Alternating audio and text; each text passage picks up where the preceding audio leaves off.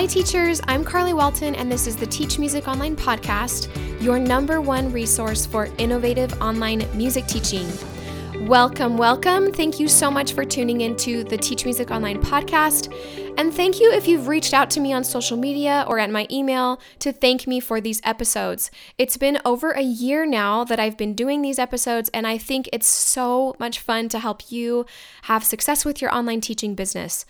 If you've been listening for a while, please go over to iTunes to leave a review. It only takes a moment to leave a review, and I know it's going to help other teachers find the podcast. Today's review that I'm sharing is from Lisa Bailey on iTunes, and she wrote, "What a wonderful podcast this has been. I have enjoyed listening to each episode and have learned so much through each one as well as the TMO course. Carly has a way of simplifying tasks to make them so accessible and easy to implement with her easy to follow step-by-step approach.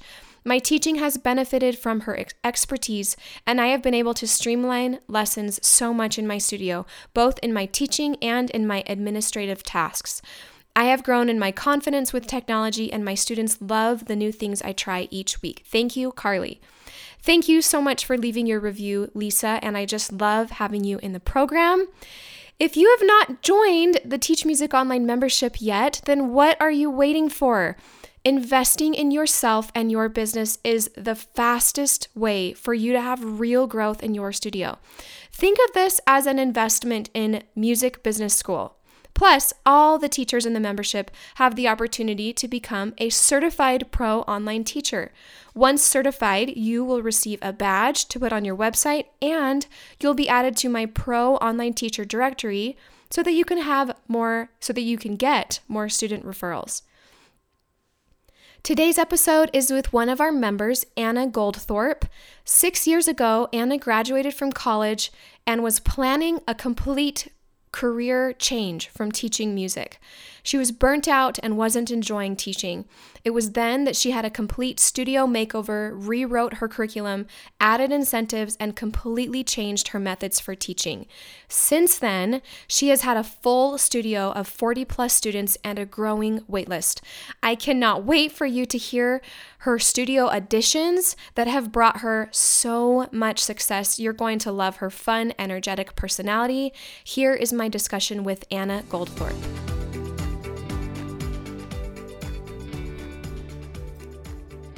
Welcome, Anna. Thank you for joining me today. Thank you for having me, Carly. Let's first talk about, and I love starting with this because I want to give those listening a little bit more of a background about you. Tell us about when you started teaching music and what inspired you to start teaching. Well, I started teaching music a whole 19 years ago. I can't believe it's been that long. But 19 years ago, actually in Sydney, Australia is when I first started teaching. So that was fun. I moved there for college and I took a job as a piano teacher with a mobile music bus. And I get the question what is a mobile music bus all the time? But it's just exactly what it sounds like. I drove a bus around that had a keyboard set up inside. The keyboards actually folded up on the sides of the van, and there were stools, and we had a sound system, and they each had their own headphones and monitors. And when I got to the school, the kids would come into the bus, we'd put the keyboards down, they'd all just work away at their piano, and I would help them all individually. So it was a really unique experience. Did you come up with that idea yourself, or was there a company that hired you to drive this bus? No, it was a company that came up with that innovative way of teaching and going to schools, which was really great because Sydney is, millions of people. So they were able to take music lessons to the schools. So it was great. I've never heard of that. And I've heard of lots of different options for schools. So that's really cool. Yeah, it was very cool. And I'm curious about being in Australia. What took you to Australia? College. So I went there for Bible college. I went to Hillsong International Leadership College there in 2001. And I met my husband there as well. So that's why I stayed in Australia for as long as I did. Oh, that's neat. And then you brought him back to the States. Yes, and he's now a U.S. citizen. So That's so great. When did you first hear about Teach Music Online?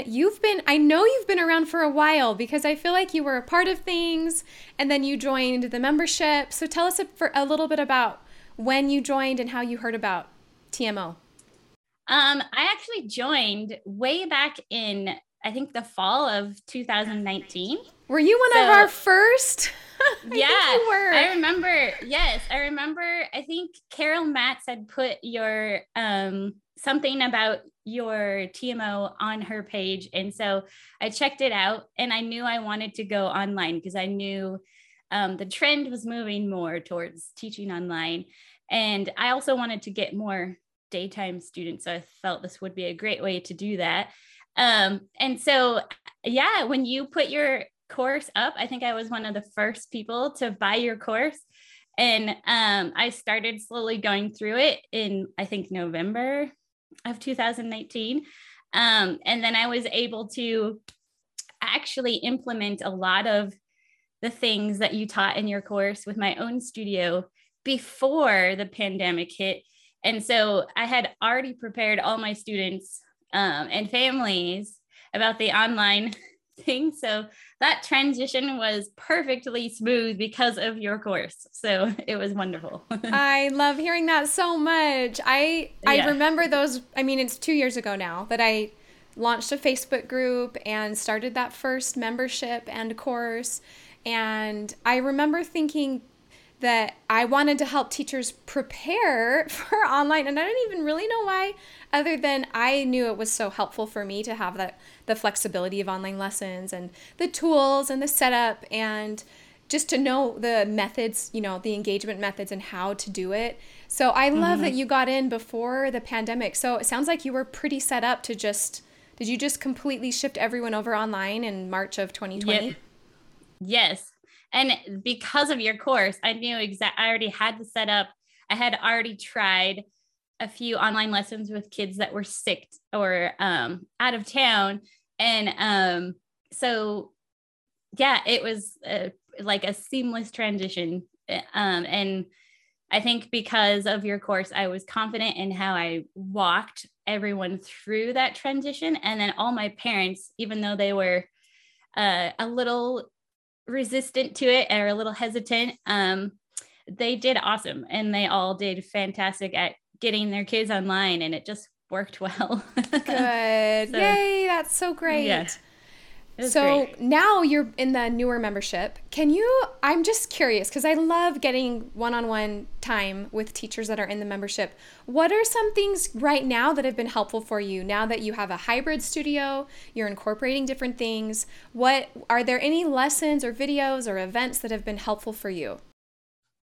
Yes. So basically, well, yes, all of your social media help and all the ongoing classes and meets that you guys organize on a regular basis, they all continue to help me, just even with the one coming up that you guys are doing about hiring new teachers. So that is something I'm really looking forward to because I'm at the place where I do need to start looking at hiring another teacher or two. And so I just feel like your social media courses, all the online meetings and options that you guys continue to give and put out, they're all super helpful to me. And just having that connection with other online teachers that understand that teaching online is easy in some aspects, but there's a lot of difficulties and a lot of ongoing things that occur. And so it's nice to have that ongoing connection and training. And I value personal development as a teacher. So that's something that I value with your course. And that's what I really love about your membership. So yeah. Thank you. And I love that you touched on personal development and professional development, that, you have a full studio. You're not starting from the beginning. You didn't join the course because you needed help with setup. You've done that all. It's more about community, ongoing training, social media, what's new and updated, because things are always changing for our businesses. And so it sounds to me kind of like it's your professional place. Yes, exactly. It is. And it's a great way to be able to find very professional development courses, because you guys do top-notch courses all the time. Thank you. You just posted recently in our Friday wins, which we do every Friday. You told us that you have a wait list. You have a full studio and a wait list. I would love to hear first of all, how long have you had that wait list, and how did you get to the point where your studio is just full? So I've had a wait list for the last 6 years, about. So it's kind of funny because says a lot about you. So it's kind of funny because there was a time where I was done with music teaching and I was actually going back to school to change careers. And it's that year I graduated with my degree in psychology and other things. I was going to change careers. That year I graduated, I had taken just a refresh course with Tim Topham, I think. And it was just being able to fine tune your teaching and realizing that you don't have to do it all as a music teacher. And so once I kind of implemented some of those things, I enjoyed teaching again, and my studio just exploded. Like within a few weeks of graduating with another degree. But but I think I just finally figured out like who I was as a teacher. I found my niche student, like the student that I like teaching. And for me, that's the younger ages, 3 to 12 is like my really sweet spot. I of course love teaching all ages, but I found that niche of the student that I connect and do well with. And so that's who I kind of marketed to. And then I even changed the method I use. I use Wonder Keys, and it's very game based. Even if I don't use Wonder Keys with a student, I still make their lessons game based. And so my students have fun. They love coming to lessons each week.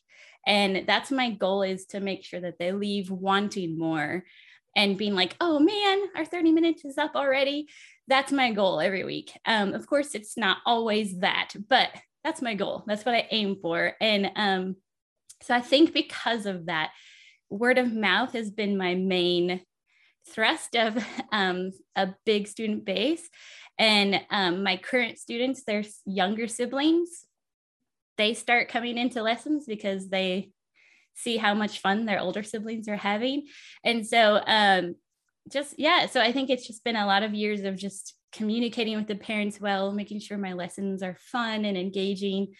And I developed that relationship with each family. And because of that, my studio has become full. And and I have about 10 students on my waiting list right now. And each year it's about that. And then and occasionally I can fill spots with those students, but it's very rare that students quit.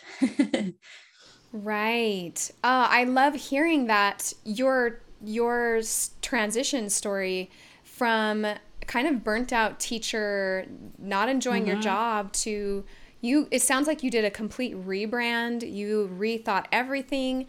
And I know there are teachers who will listen to this who are in that right now, where they are where you were, thinking maybe I should go back to school. Maybe this is not my thing. Maybe they can't keep students enrolled. And that's going to be so encouraging for them to hear that, because you made those changes and shifts, and it sounds like you really love it now compared to where you were before. Yes. Yeah, I think the key is just really that phrase, you do not have to do it all as a music teacher. That really hit home with me, because I think sometimes we feel like lone wolves and we do have to do it all in order to keep students coming to our studios. And we really don't. You can be successful with just finding that niche that you're great at, and then just being confident in it. And it can change everything around for you. Oh, great advice. Great advice. I hear teachers quite often say they teach ages 5 to 70. And while that's really fun for the teacher, it actually is more work because you have to be really good at a lot of different things. So thank you for sharing. You don't have to do it all. Tell us about your studio-wide incentives. I know you mentioned it's something you're really passionate about, where you get everyone involved. Can you choose a few incentives that you've done that you want to share? Absolutely. Well, every year, I think a lot of music teachers do this, so it's familiar, but I do the 30-piece challenge. But the difference is I change it up a little bit. So every 10 songs, my students get a reward of some sort. So they're working towards a reward of some sort, but have a long-term goal for the whole year. And then I actually this year have incorporated Jennifer Fox's music-athlon.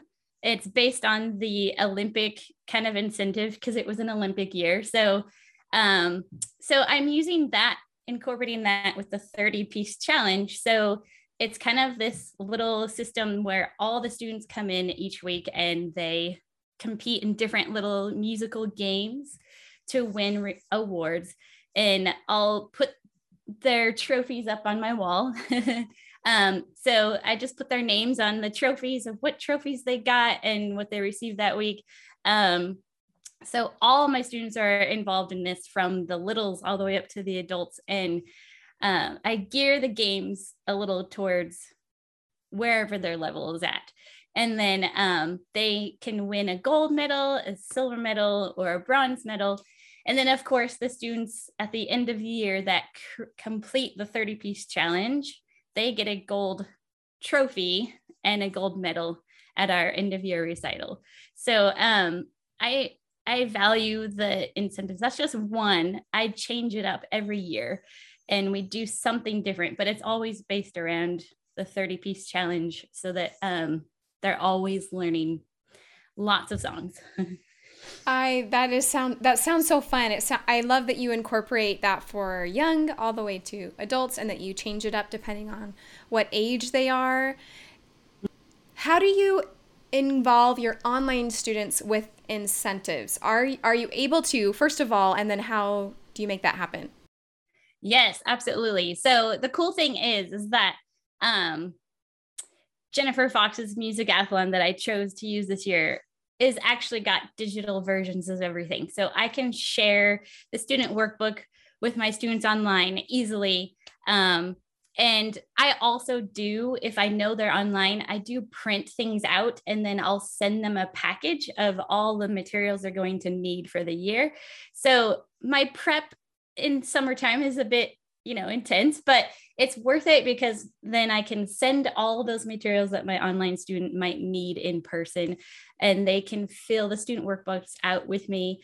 I send them a 30-piece challenge chart, and but there's also a digital version. So I keep track of those and I keep them in my students' folders online. So the students all have a Google Drive folder, and then I share those with the parents or the students themselves, and they can always access all those things. So I put everything that we do incentive wise in their folder. They can access it at any time. And I show them the actual 30-piece challenge chart on the wall.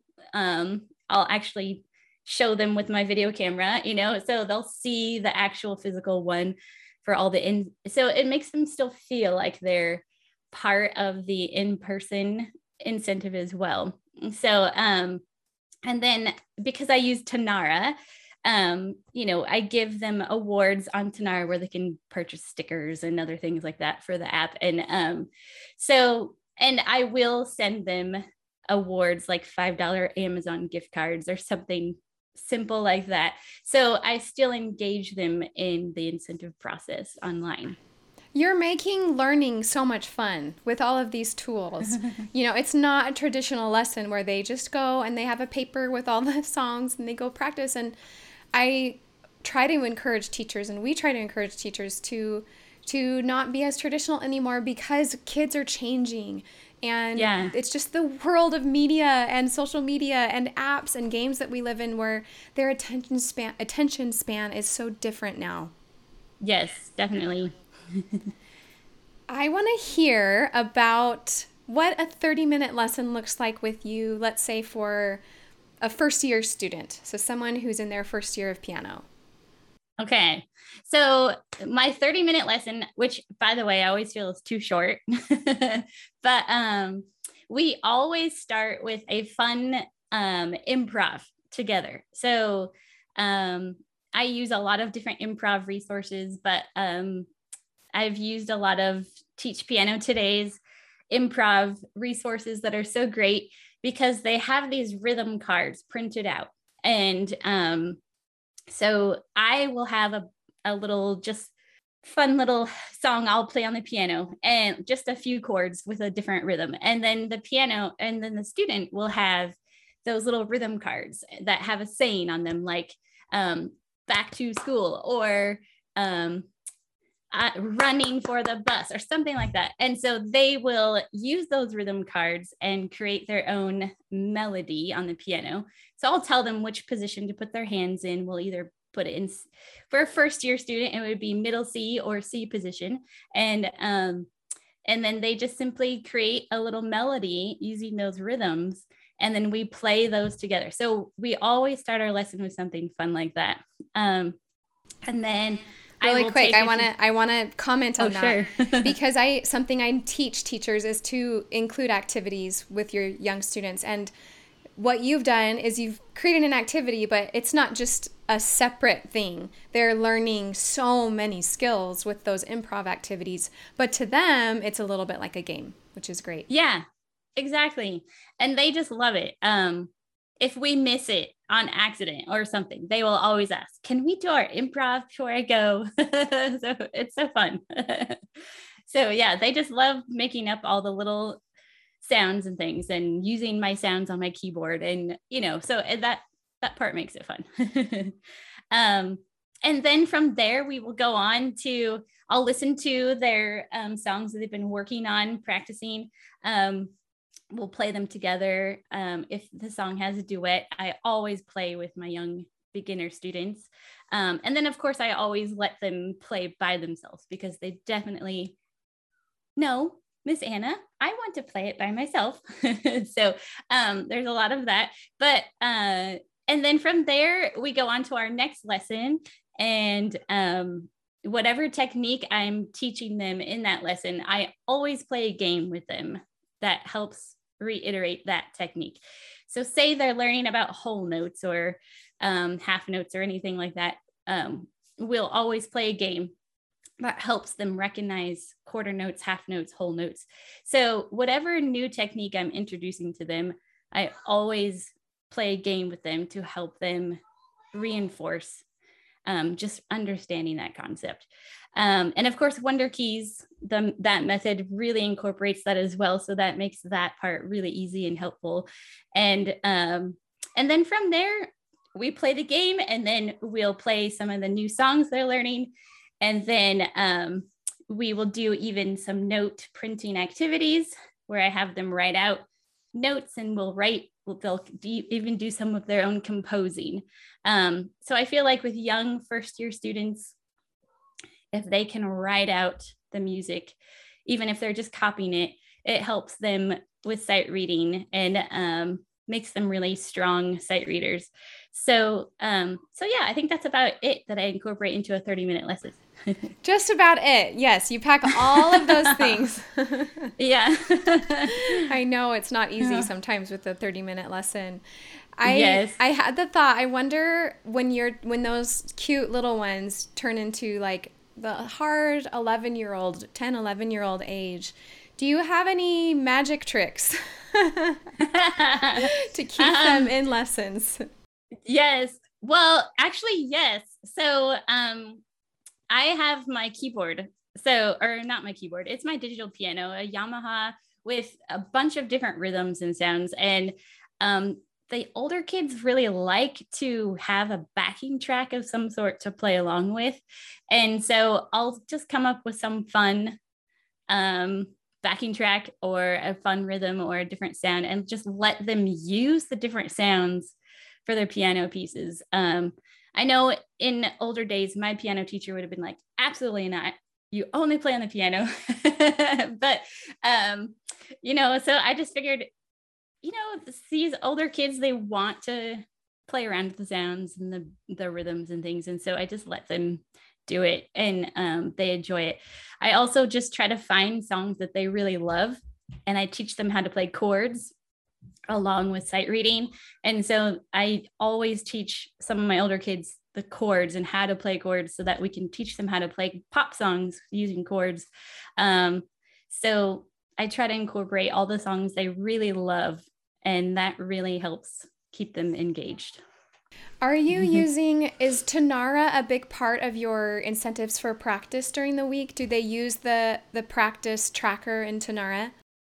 Yes, absolutely. I make that a big part of lessons, and I even teach the parents how to use it, and have recorded walkthrough videos for parents so they understand how it works. And so yes, almost every single student is using Tonara. A few just don't because they don't want to use the technology side of things, but almost every student does. And that part they love. They do love that whole gamify the practice part. And I love it too, because I can send them extra help. I can send them extra resources. I can send them backing tracks, YouTube links, links to the song that someone else is playing that they can watch. And so for me, I love it, but the students also engage really well with the practice app there too. Oh, so great. So many tools that you're using to keep them engaged, to keep them incentivized and practicing. And while those listening might feel like that's a lot going on, I can imagine it's been over time that you've been implementing some things here and there. So does that sound about right? You're kind of continually changing and modifying. Yes, exactly. And so for right now, what I do might not work well for another teacher right now, but yes, every year I've slowly added something different. So every year I will try to add something new that I didn't do the year before. And I think that's key, just adding one thing at a time and not making it overwhelming for yourself.